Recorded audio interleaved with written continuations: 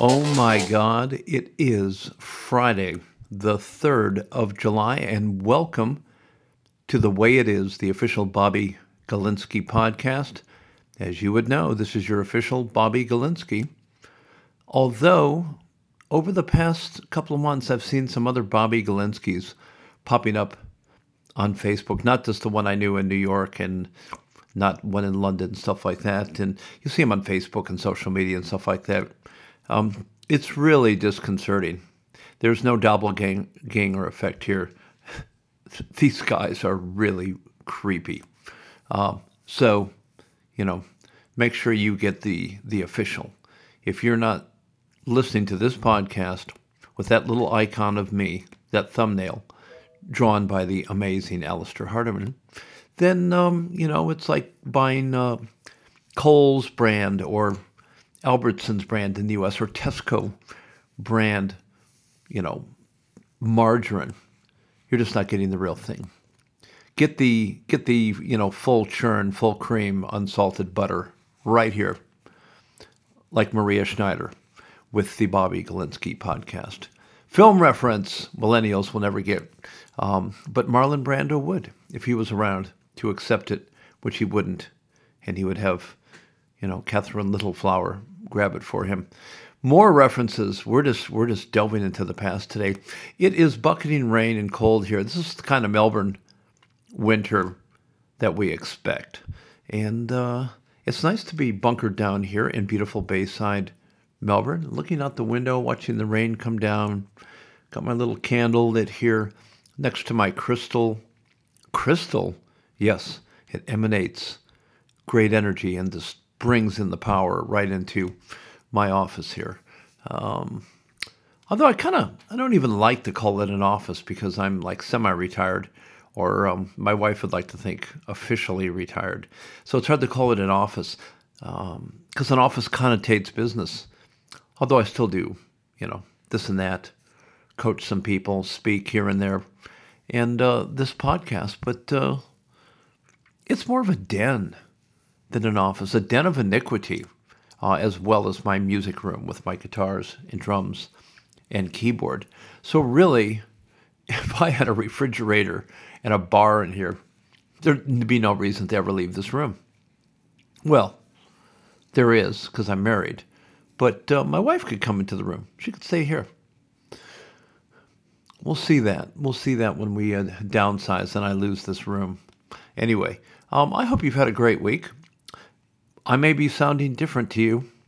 I can already hear it in my voice. I can hear the temperance of age creeping into my formerly dulcet tones and making me a bit raspy because I had a birthday, as loyal listeners would know, and just about to open a beautiful gift from the solicitor to the stars, attorney to the gods, David Littlejohn, who bought me a lovely birthday present, which I'm opening a bit late, so I can just make it last. I'd like to have my birthday last a month.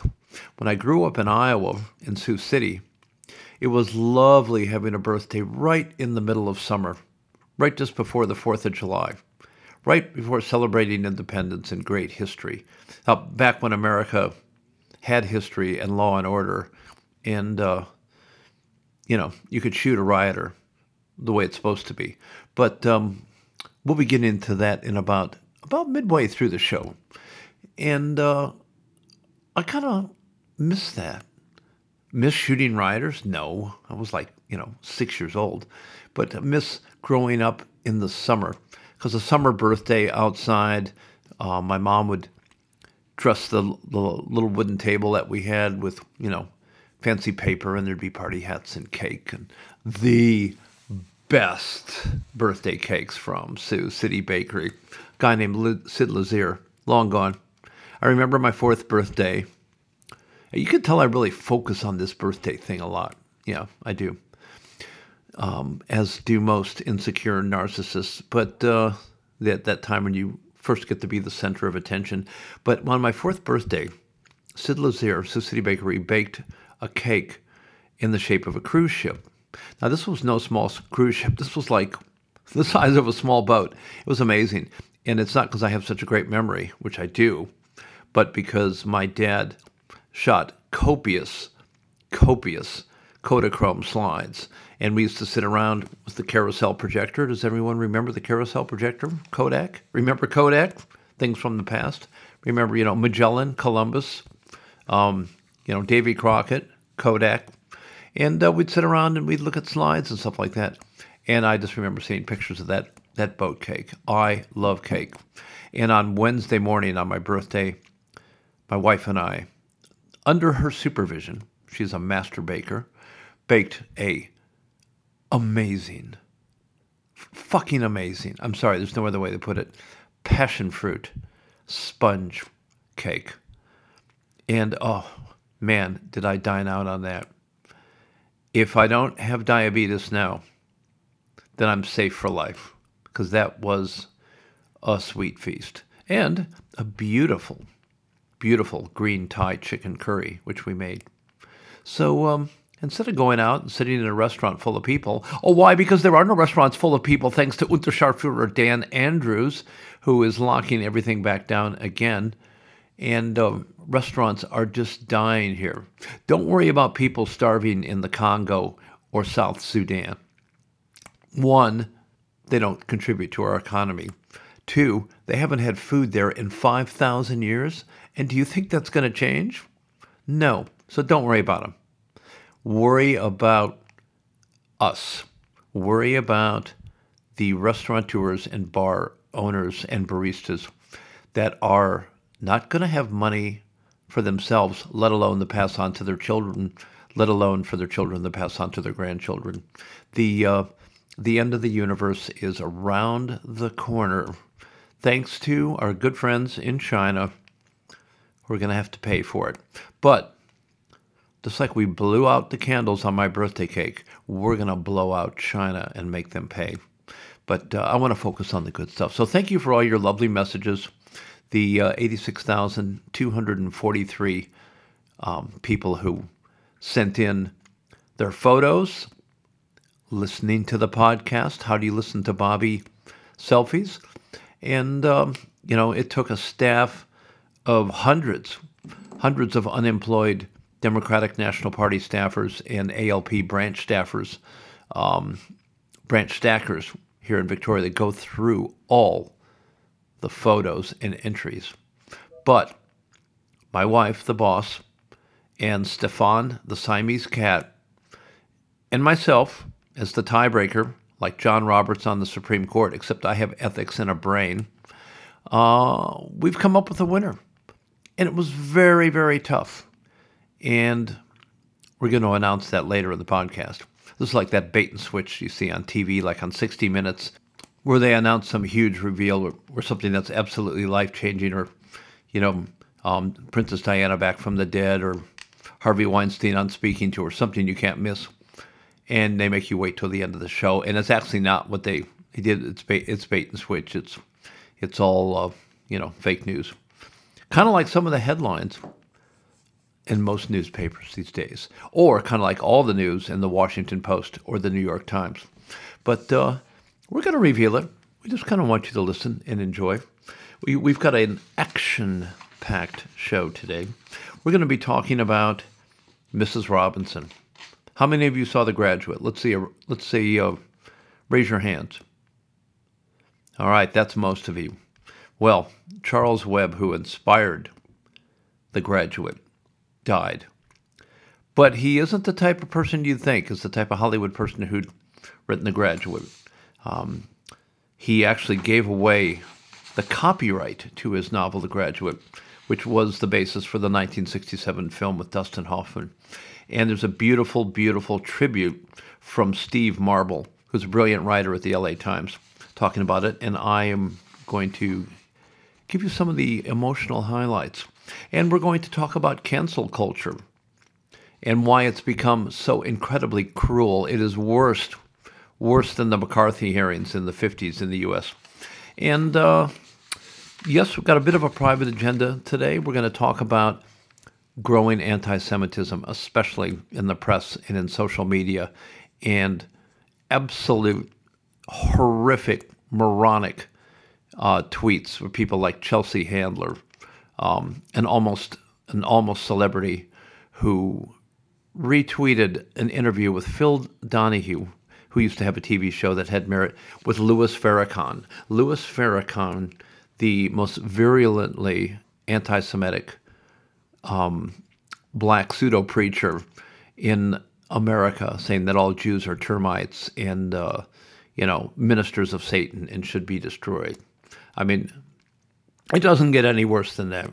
It puts an absolute stain on anybody that thinks the guy has merit. And so not only did Chelsea Handler tweet that video and saying, this looks pretty accurate, but then when she was confronted by zillions of people going, how can you do that? It's just like Hitler says, oh no, Louis, Minister Farrakhan must have been oppressed by Jewish people early on, and hence that's where this comes from. Give me a break. Blame the Jews for everything. And the only difference she made with him and Hitler is, Hitler went ahead and killed 6 million. Mr. Farrakhan hasn't killed anybody. He's just speaking out. Can you believe this exists today? Can you believe it?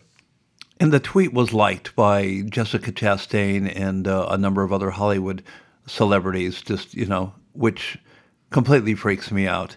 And it was taken down a couple days later without explanation. Usually when someone takes down a horrific tweet, when they made a mistake. Sometimes people don't look at the whole context of things and they tweet, although this was inexcusable. Then they say, oh, sorry, but, nothing. So we'll talk more about that later. But getting back to my birthday, as I said, 1st of July, and my mom would lay out the spread in our backyard on Valley Drive. And we had terraces. I'd usually be on the second terrace. So that kind of elevated almost a dais out in the green, soft carpet of grass, which had been mowed just before the party. And the only thing missing? Friends. And do you know why? Gosh, Bobby, didn't you have any friends? Well, I had some friends. I had plenty of friends, but they were all gone at summer camp or at Lake Okoboji or Camp Herzl or someplace like that, because my birthday fell in the middle of summer and everyone was on holiday. So it was very difficult scouring up enough friends to have, a serious party, which meant, lots of cake and ice cream and gifts and things like that. So never forget that. Sometimes you had to scour up a couple of, B-listers and C-listers from, beyond Blackstone and Summit Street and Sunset Circle and, some of the outer limits of my friend circle to just get a minion, a quota going.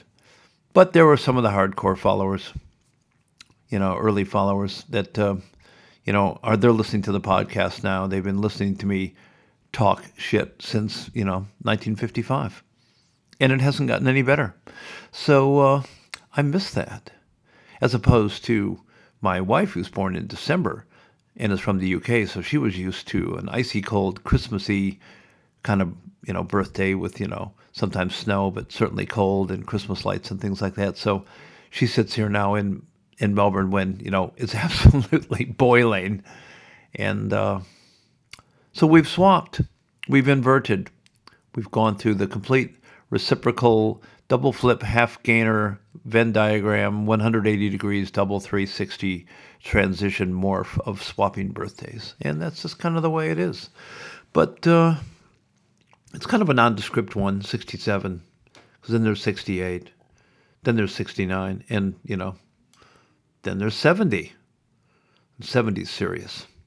70's serious. If this podcast is still going, God willing, when I'm 70, if we even have civilization, God willing, when I'm 68 left, the way we're going, then we'll see. We'll see what happens. We'll see what happens. Now, this is a big day. This is a very big day. Today in history, George Washington, father of the U.S., I want to say father of our country. We do, for our new listeners, I am a dual citizen, American and Australian, but I have a huge amount of UK affinity from both the birth of English-speaking civilization, Bring the Magna Carta. Maybe somebody will tear that down and burn it. I'm sure someone will from Antifa.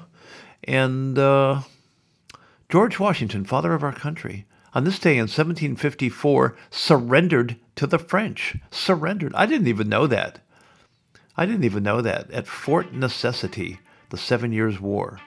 However, that same George Washington, in 1775, on this same day, took command of the Continental Army at Cambridge, Massachusetts. Now, I don't know if George Washington looked at his calendar that day, flipped up the iPad and goes, wow, okay, 3rd of July. Fuck, 3rd of July. This was a bad day for me in 1754. I got to turn this around. I'm not sure. But in 1861, it was a good day. The Pony Express arrived in San Francisco with the first overland letters from New York.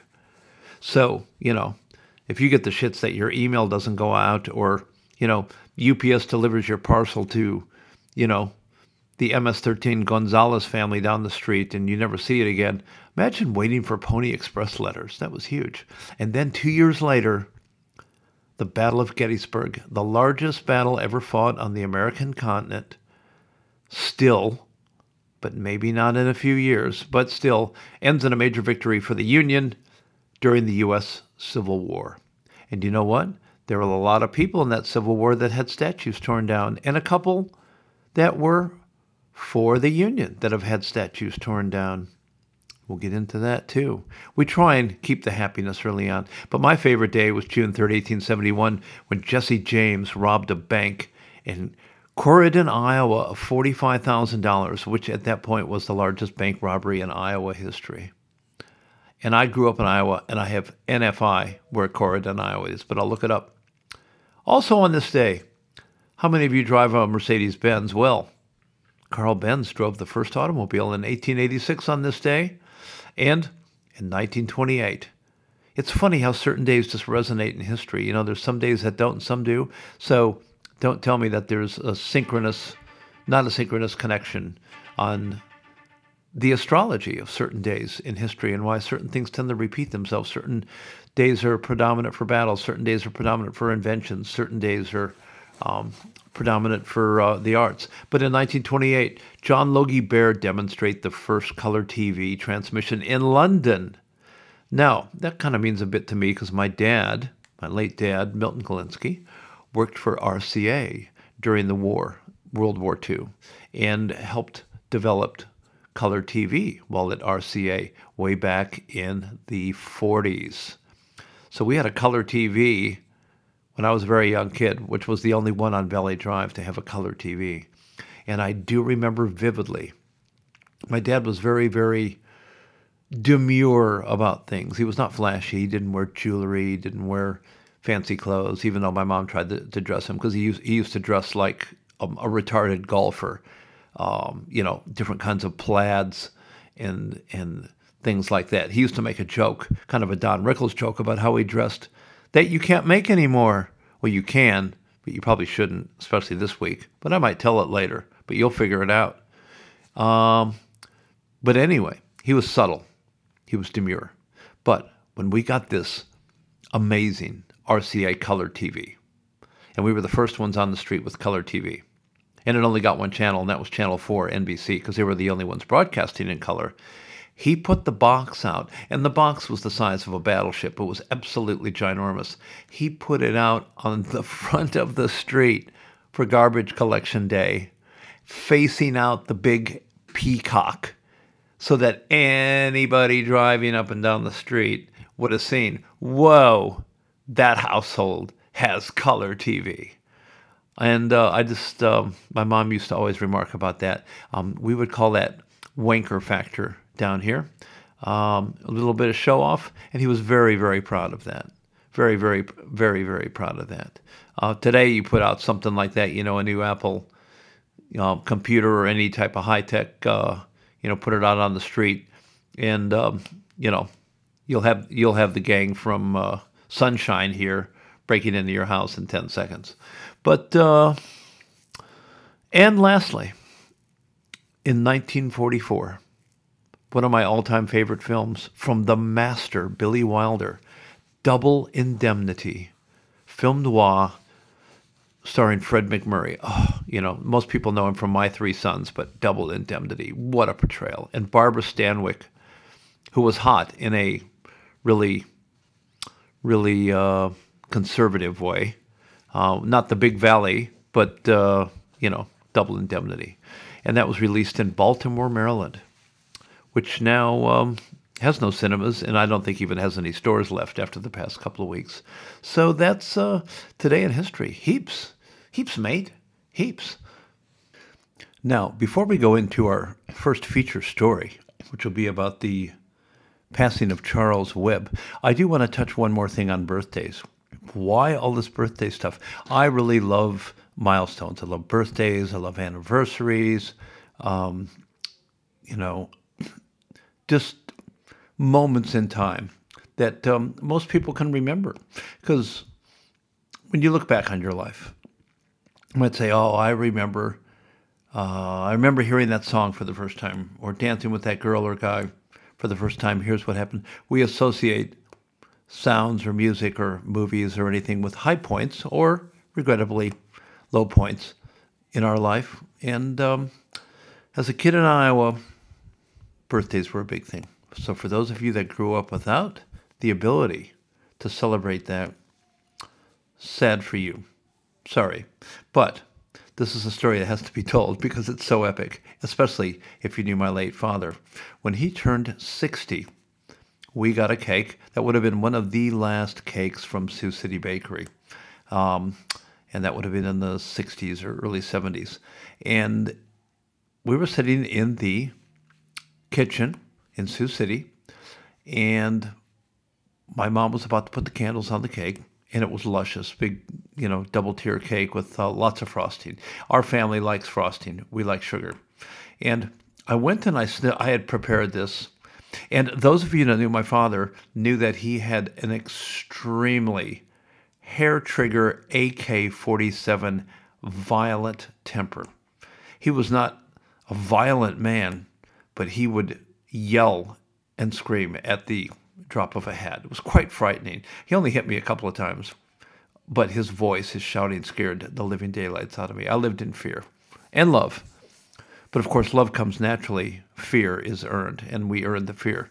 But nevertheless, sitting down there, it's a happy time, birthday, about to light the candles, and I sniff the cake, and I go, and I'm like, 13 or something. Geez, Mom, can frosting go stale? And she goes, well, it does have butter in it. And I sniff it again. And I go, wow, something's seriously wrong with that cake. And lo and behold, my father pulled the cake towards him and bent over it and sniffed the cake. And my brother, who's 7 years older, looked over in horror because he could see what was coming, but he could not believe it. It would be like, throwing that kid off, the balcony at the Tate Gallery. This is not going to happen. And I pushed the back of my father's head really hard and smashed his face in the cake up to his ears. He came up with completely immersed in frosting, but swinging. He would have knocked anybody out. He would have knocked my mom out. He was so upset. He steamed that frosting off his face. He was so fucking upset. Anyway, I just had to share that. Oh my God, because it was so epic, and really had to know my dad and his temper to appreciate what a powerful move that is. It was not as bad a move as when my mom got my brother and I confused and said, Andy, would always yell. And I had an older brother named Steve that died when he was 8 from leukemia before I was born. And it was kind of like a non-mentioned thing, but it was kind of always there. And I was having a bit of an argument with my mom at the time, and I looked over her and I said, well, look at Andy and look at me. There's only 2 of us now. It shouldn't be that hard to not get confused. And she started crying. That was the last time I ever did something like that. I know, I'm not a bad guy. It was just you have to test the limits. As a kid, you have to test the limits of what's funny and not with your parents. Or satiric. Satire didn't go so well that day. But let's move on to, not the satire, but the drama. I know most of you have seen The Graduate, one of the most important movies of all time. Absolutely amazing. Now, Charles Webb passed away this week. He was 81. He inspired the classic. He wrote the film, and the original book that he wrote was picked up and optioned and adapted to film. And he got $20,000 for the film rights. And he gave the copyright of his novel to the Anti-Defamation League because he admired the group's work, by saying, when you run out of money, it's a purifying experience, he told the Times of London, just after he abruptly left L.A. and moved to Brighton, England, with his wife, Eve.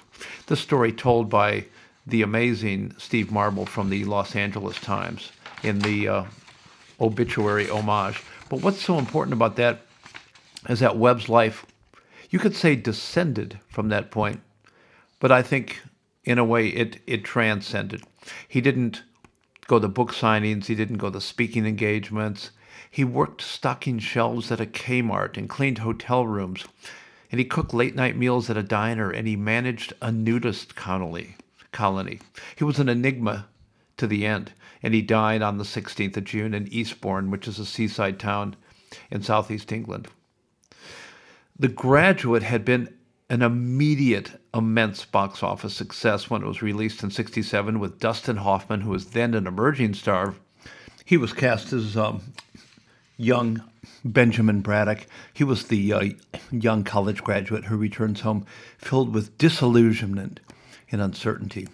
And I was only 14, but I was on the cusp of high school and thinking about college. And it was a very formative film for me. It had a lot of issues that, as a teenager, were just immense, especially since I was still a virgin. And this was a guy's first experience, and with a much older woman played by Anne Bancroft, who was nominated for an Oscar. Anne Bancroft married Mel Brooks. Now, if there wasn't a stranger pair, what could be? What an amazing marriage that turned out to be. Anyway, Buck Henry, one of the coolest people ever, wrote the screenplay, and he said that Webb's novel was so crispy and spot on that 85% of the script was lifted straight from the book, although that absolutely epic line when Benjamin, played by Dustin Hoffman, is confronted by the pool, has no idea what he wants to go into, and one of his family friends says, "I got one word for you. Plastics." Now remember, this is 1967, so plastics was a relatively new technology. It would be like saying today, Tesla. In quoting Morris Dixon, an English professor at City University of New York, he had told the Times in 2002 that Benjamin Braddock had become, quote, part of a long line of naive, confused, innocent heroes in the coming-of-age tradition of Holden Caulfield, end quote, the angst-filled teen in Catcher in the Rye, one of the most formative books in my life. I must have read that 50 times. Anyway, the film made over $100 million at the box office. Webb got zip because he'd signed everything over. He did publish a half a dozen more novels and then took a 26-year hiatus, which is such a great career move, of course, disappearing for a third of your life. And then he published a book called New Cardiff in 2002, which nobody read, but the book was praised by critics and was actually adapted into the 2012 film Hope Springs with Meryl Streep. And again, Webb gave away all of his earnings. His last novel, Homeschool, was a sequel to The Graduate, and critics pretty much panned it. It was kind of like going back to Kill a Mockingbird, leave well enough alone. Webb had been born in San Francisco in 1939. He was from a huge, rich family, and he lived off a writing grant when he first started and spent a couple years in a Colorado bowling alley when he wrote The Graduate. And it was largely a mirror of his own life. Anyway, over the years, he moved all the time, bungalows in West Hollywood, but he found owning the place, quote-unquote, unexplainably oppressive, and just asked the realtor to give it to someone else. So every time he acquired something, whether it was a 3-story house in Massachusetts, which he tired of after a couple of weeks and gave to the Audubon Society, or another in upstate New York, which he gave away, he just couldn't keep possessions. It was almost like he was so anti-possession. He lived in a VW bus. He sheltered in a campground. They moved to a nudist colony, he and his wife, in the south of France. It's just this amazing story. And to me, it's really almost a mirror of the Nicolas Cage film, Leaving Las Vegas, except turned upside down with ascent and transmogrification rather than descent in a turn towards death. Because in Leaving Las Vegas, all Nicolas Cage did was looking for love and looking to love himself and drinking himself to death, where this guy, Webb, was simply looking for centering, looking for grace, and he found possessions did not make it. And having grown up in a quite wealthy family, possessions were anathema to him. You'd think he would be a very dark, depressed kind of guy, but everybody found him to be remarkably sunny and upbeat. And if you look at the photo of him in the show notes, he looks like a young, hopeful Sam Shepard. Looks like the type of guy you would just love to have spent a couple of minutes or a couple hours with, because he would have been almost the perfection of humanity, where it wasn't about achievement or wasn't about collecting things, but just about experiences. I guess once asked about his curious life, Webb just shrugged. Quote, "People in the arts are not allowed to lead normal lives," he said. "They either have to be super rich, thinking about their mansions, or penniless like me. But they're not allowed to lead lives like everyone else." I think that's partially true.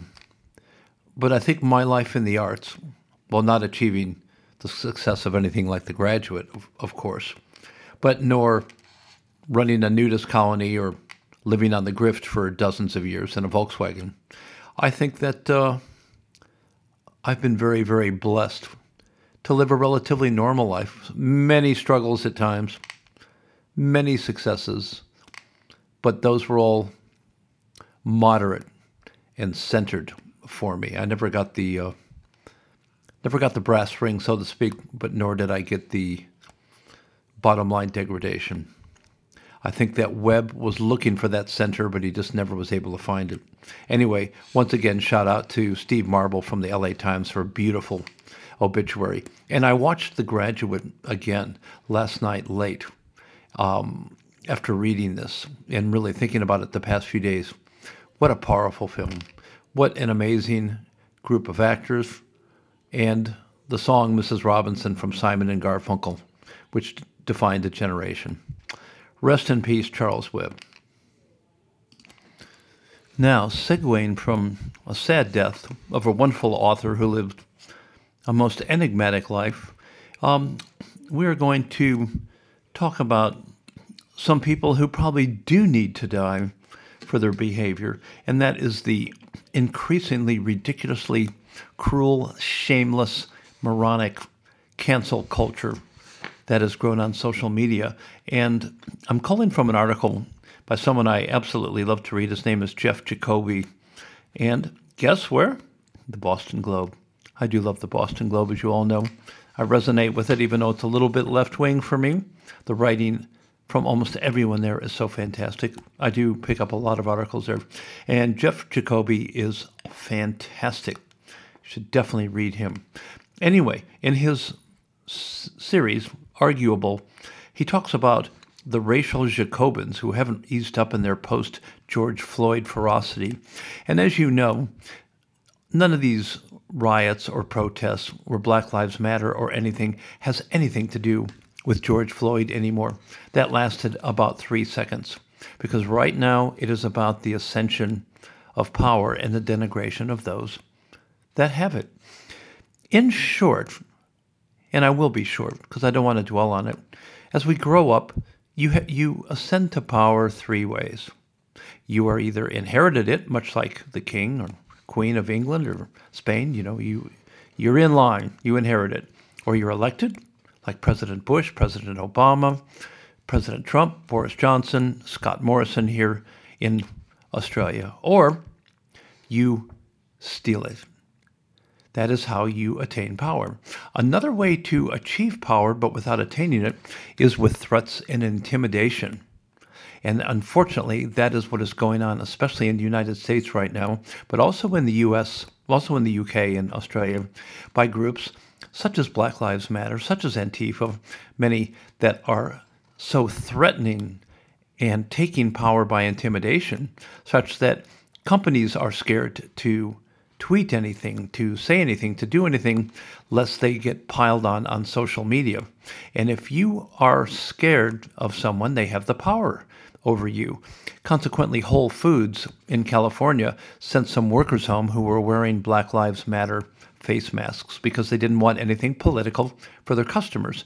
Well, you can imagine the protest and the terror that came after that, with a lot of people threatening to burn down Whole Foods, like they'd burn down Wendy's and pull down statues and a bunch of other places. But imagine the angst if someone had worn a Make America Great hat into the store, who probably would have been shot in the store. Retail stores are no place for politics. If you have a job, you're surrendering your politics to that employer so that they pay you, you work, and you don't purvey your politics to anyone, or your causes, or your sexual preferences, or whatever. You're there to work. Actually, the beauty of a job in a uniform? It's the one time we're all equal and there's no prejudice for 8 hours a day based on an 8-hour shift. We're all wearing the same clothes. We're all working for the same cause, and we're not putting our shit on people. How beautiful is that? So there is a certain singularity and transitional equality to all that. So by forcing companies to allow employees to wear Black Lives Matter or Trump or anything else, LGBTQ, XYZ, whatever, you are trying to take power from your employer. You are trying to be the one in charge. And that is simply trying to assert power or stealing it or taking it. It's very simple. And regrettably, in my opinion, that is what is exactly happening on a shock troop level in the U.S. right now, as company after company, house after house, individual after individual are threatened for their beliefs, for what they wear, for who they support, such that right now in the U.S., if you don't support Black Lives Matter, or say you don't, or that you support the president, that you live in fear of people torching your house or torching your car. Who would put a Trump bumper sticker on their car these days without fear of their house or their car being torched? I wouldn't, even on a podcast, suggest anyone saying, "Oh, I'll be having dinner tonight at Sizzler on 106 42nd Street in Minneapolis to talk about the GOP party." Well, the restaurant would be burned. So that fear subjugates those in power, and actually those that intimidate have the power. And that is completely wrong. It is un-American, it is unconstitutional, and it takes away from really all of what citizenship and civilization is, which is elections and voting. So if you don't have power, what you should do is vote and get someone that you do support in power, or run for office yourself and try and change things, not threaten or intimidate. Well, Jeff Jacoby has gone into a great bit of detail here with an amazing story about a young man named Emmanuel Cafferty.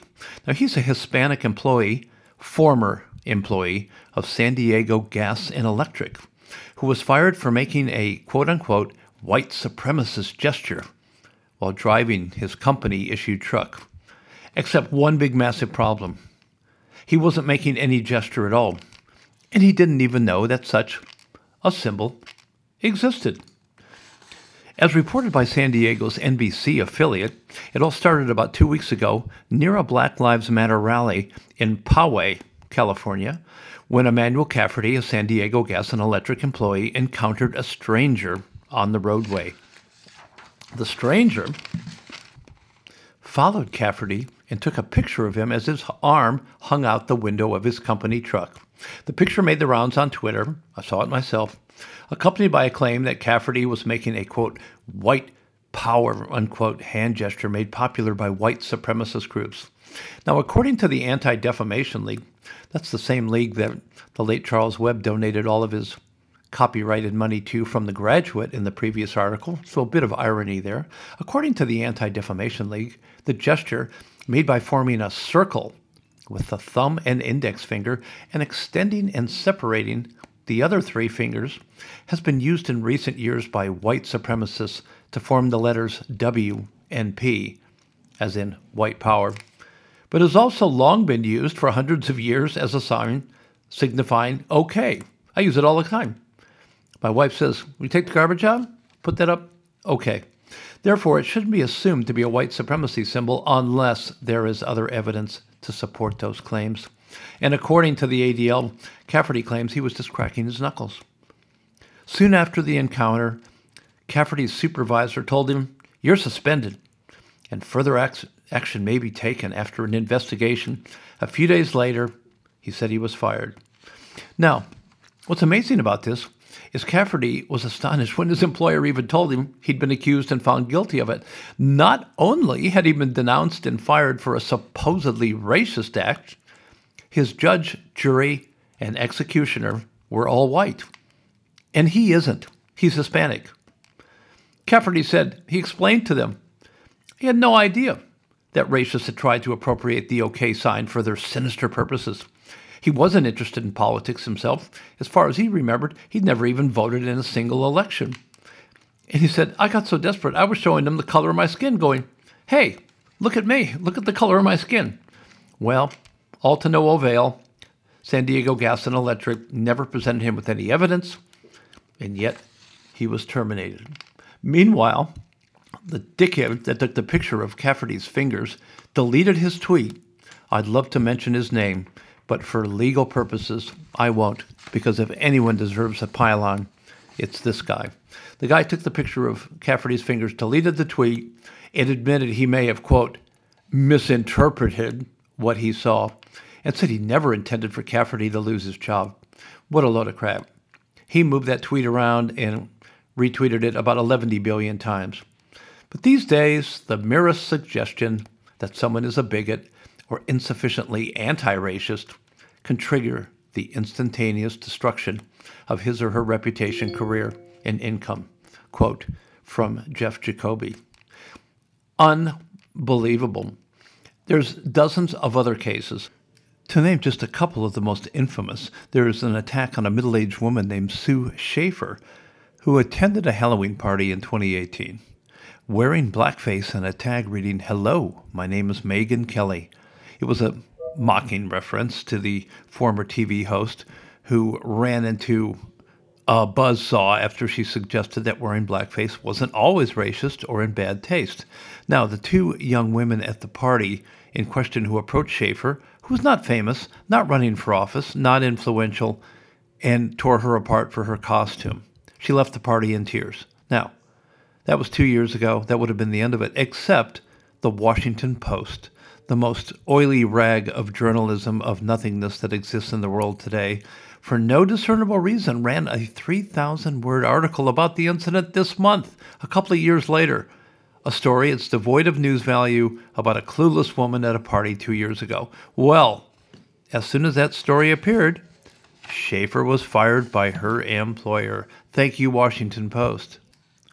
I could go on for hours with dozens and dozens of other cases, and including, a young African-American teen who used to be on the Disney Channel, who said that send me anything that looks racist and I'll retweet it and we will out them and we will dox them, meaning we'll send them their home address and their car license and everything else to just destroy them.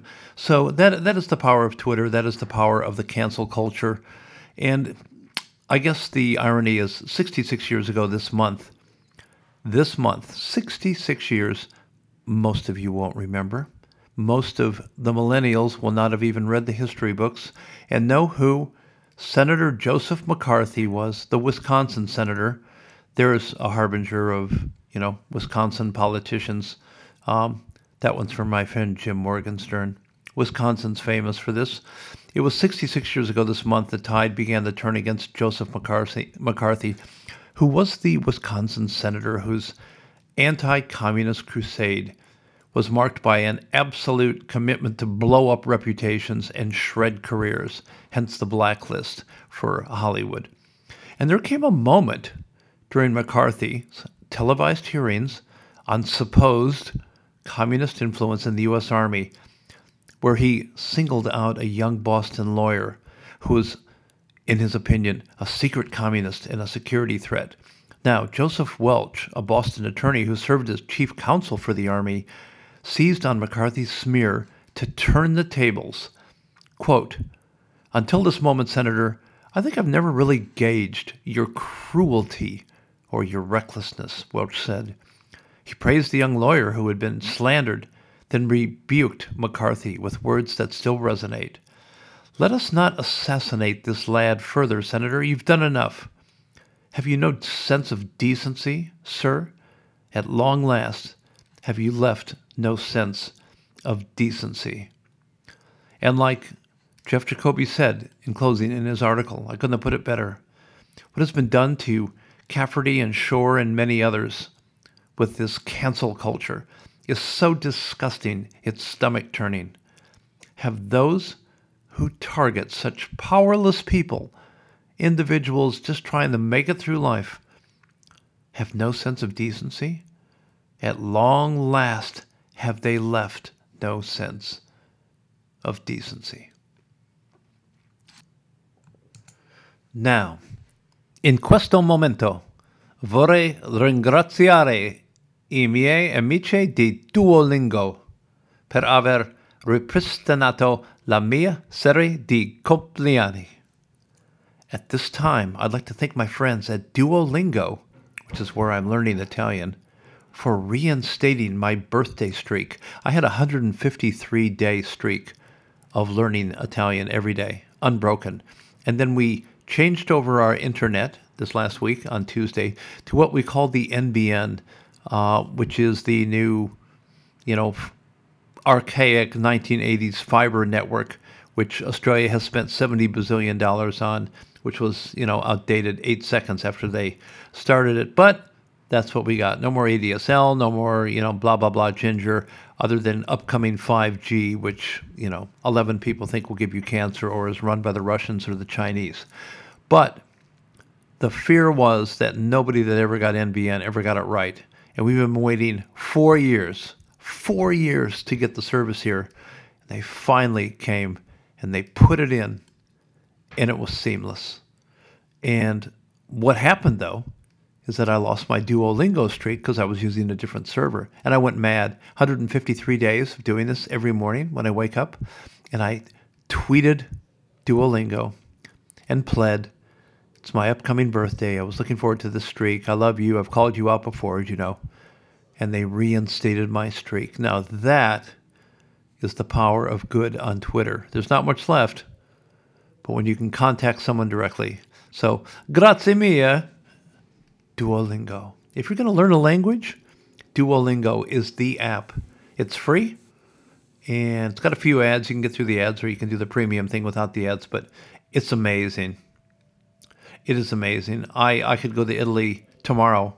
I can't even go downtown tomorrow because everything's so locked off here in Victoria. But I could go to Italy, and I could, just blend right now. Totally blend. Now, one thing I'd like to mention, you might have heard me slip in Lake Okoboji early in the podcast. During my birthday celebrations as a child, I would have some of the usual suspects of Phil Kalin, Molly Magoon, Janet Levitt, and, some of the other people in the immediate neighborhood.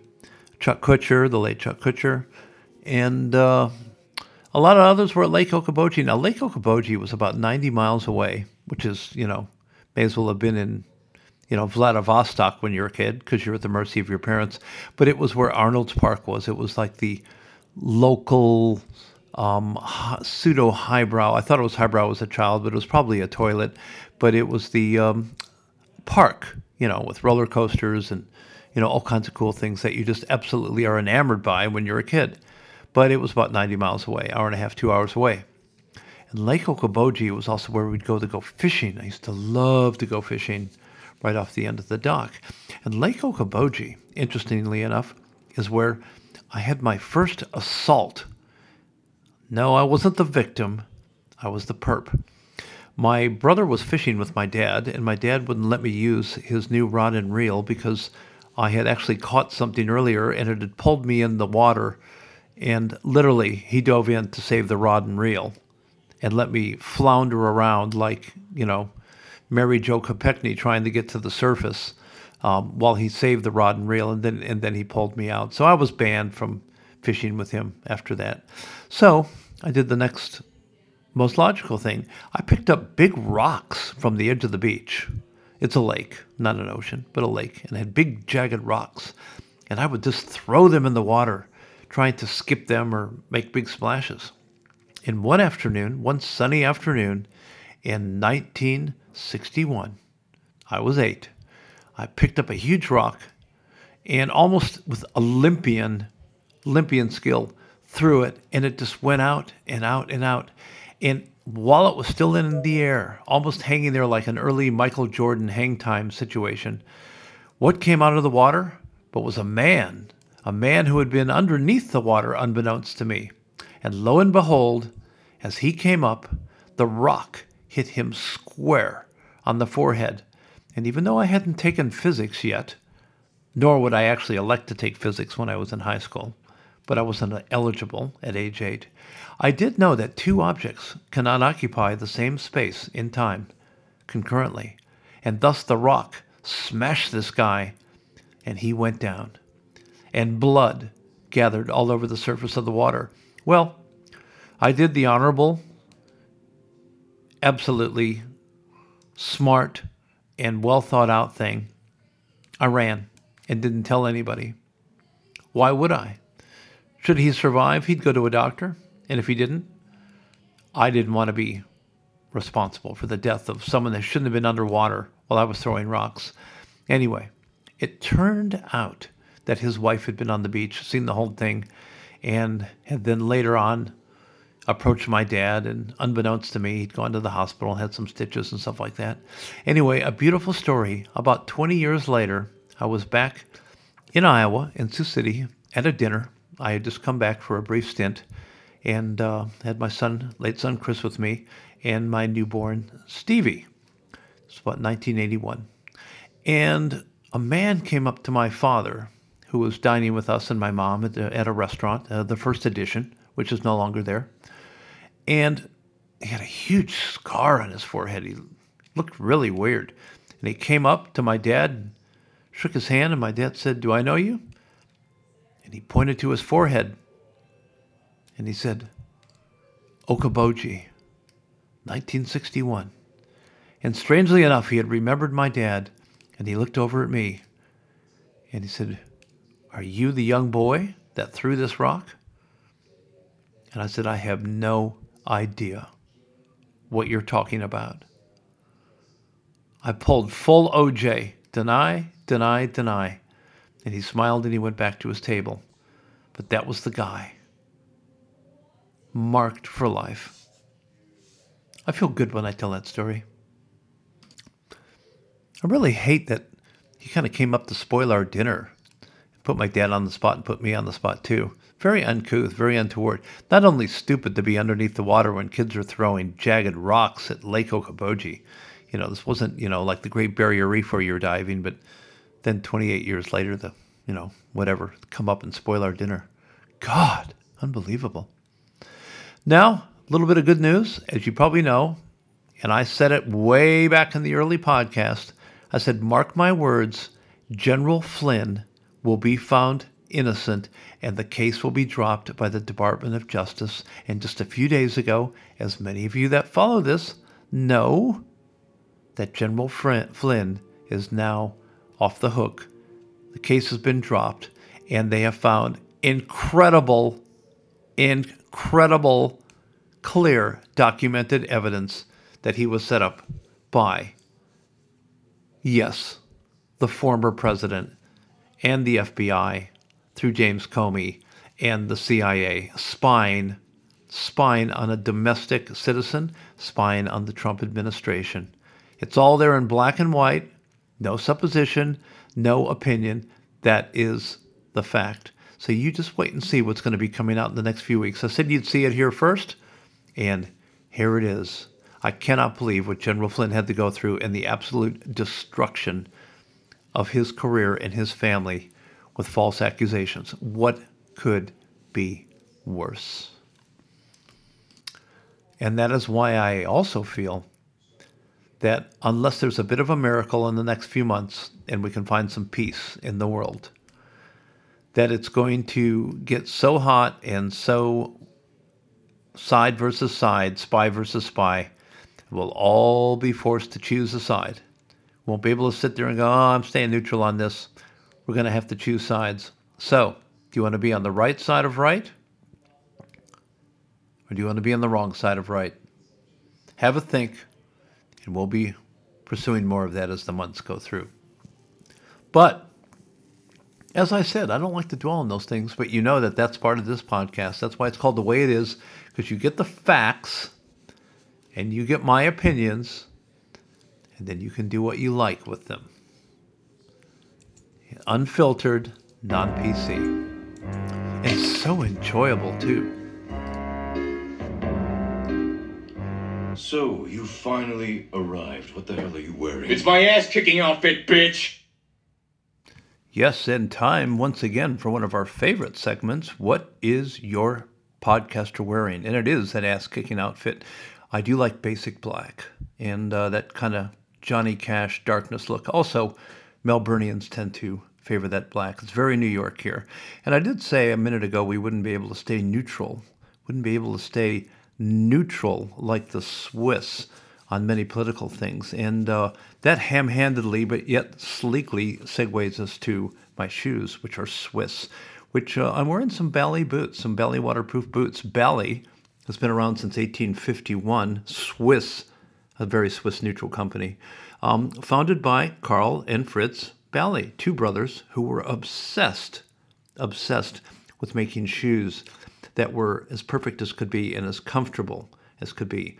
And I do have size 13 U.S. feet, and I've had several operations on them and my toes and stuff like that. So my feet are always a drama, and these shoes are so comfortable.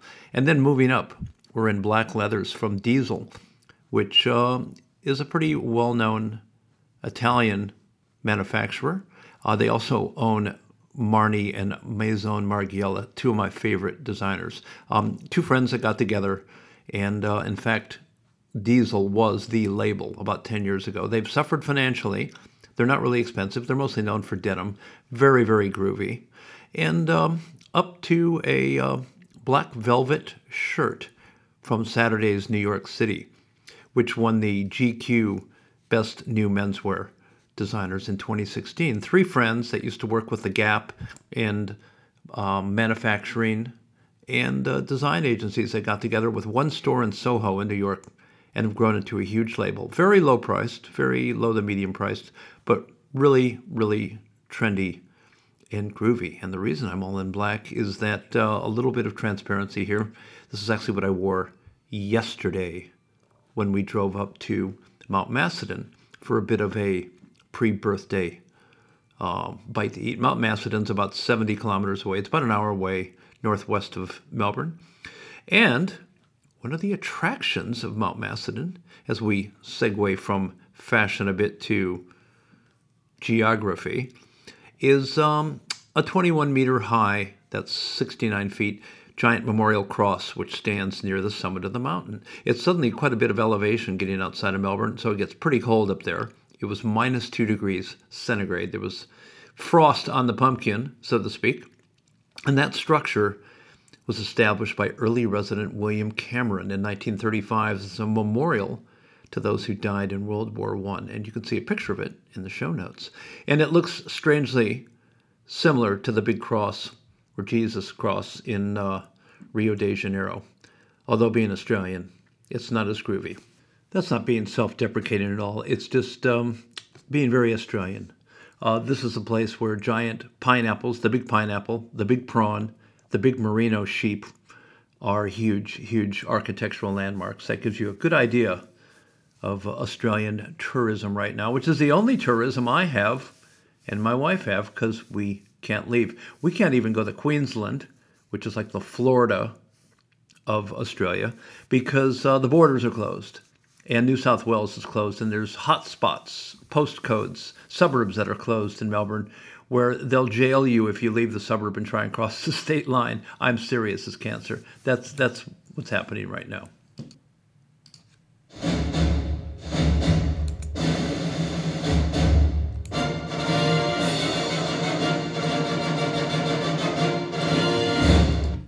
And we all know what that sound means. Actually, you don't, because you've never heard it before on this show. But that means we have the winner of the first semi-bi-quad annual, maybe never to be repeated, but was a good idea at least a month ago. How Do You Listen to Bobby podcast selfie photo contest? And our thousands and thousands of staff, headed by the boss, my wife, and Stefan the cat, have made a decision, and the winner is Susan Slotsky-Schwartz, all the way from the Bravos Valley, the high desert of College Station, Texas. Now, Susan's picture was chosen because it actually evoked such a wild cinema memory of me because of the FedEx truck kind of going off the distance behind her while she was listening. And it reminded me of the Tom Hanks film Castaway, that beautiful ending when he's rescued and he comes to the crossroads in his FedEx truck and he doesn't know which way to go, the road less traveled or the difficult road. And we appreciate those of you that send in your photos and enter the contest, and Susan will receive via email a $25 Amazon voucher. Now, that is symbolic of our play the man, not the ball, because Jeff Bezos is definitely a weird cat, and he owns the Washington Post, the worst newspaper in the world of fake news, and he's a bit of a slave driver with his employees at Amazon. But we just love Amazon products, and we love his entrepreneurship and everything else he does. So we're going to appreciate some of the good and the ease of which we can transfer this over. And Susan, you can spend it on anything you like. You can even buy a U.S. version of Prey, which was released as Dream Times Over, and play it over and over and over and over again. Enjoy. Now, just a bit of a tidbit I'd like you to think about for one of our key stories next week is a recent poll which was published in the Wall Street Journal. And the Wall Street Journal is one of those last few actual real news publications that isn't affected by politics. It kind of tells it the way it is and has some real journalists. I mean, talk about you had one job, and that's to report the news, not create a story. And they just did a poll, and amazingly, it's about who is the most trusted group and corporations and individuals in the United States. And the least trusted people in the U.S., actually even below Congress, are journalists, the news, the mainstream news. There's something for you to think about. Quick shout out to some supporters and friends: David Upfall, architect extraordinaire; James Harvey, model, actor extraordinaire; and new friend Andrew Smith, the hedge fund guy who I saw playing tennis today. Next week, it's all the things you love, and we're going to talk about movie soundtracks. In the background is Fiona Apple's amazing cover of the original 1985 Waterboys song, The Whole of the Moon, which has some of my favorite lyrics of all time. Look up the lyrics for The Whole of the Moon, talking about regret and admiration. Because I think soundtracks really bring us back to those amazing memories and images in film that I love so much, and why I still do love film so much. We'll be reviewing the McDonald's McMillions series and the UK quiz series called Quiz. How statues get pulled down, how U.S. senators are letting any statue come down, even abolitionists. Abolitionists meaning people who wanted to abolish slavery. And so statues of those are being pulled down. So you think, why would somebody want to pull down a statue for Black Lives Matter or anything, or someone who wanted to abolish slavery? Well, there's a lot of a power play behind it. We'll be talking about that too. And we're going to have some very uplifting stories next week. It's a new financial year for those of you in the UK and here in Australia. Spring will be springing down here. 6 months till Christmas, Hanukkah, Kwanzaa, and all of that. And I hope that we can really turn the corner and have a couple of miracles and have something really wondrous and peaceful come our way. I really do. I keep saying the Civil War is coming, and I think it is, but it's like a Cold War. We do not want a hot war. We do not want people in the streets, killing each other like a proper Civil War. So I will still hold out for the beauty of love and peace and magic, because I think it's going to take a bit of magic. I was just reading a great quote. This really goes out to my American friends.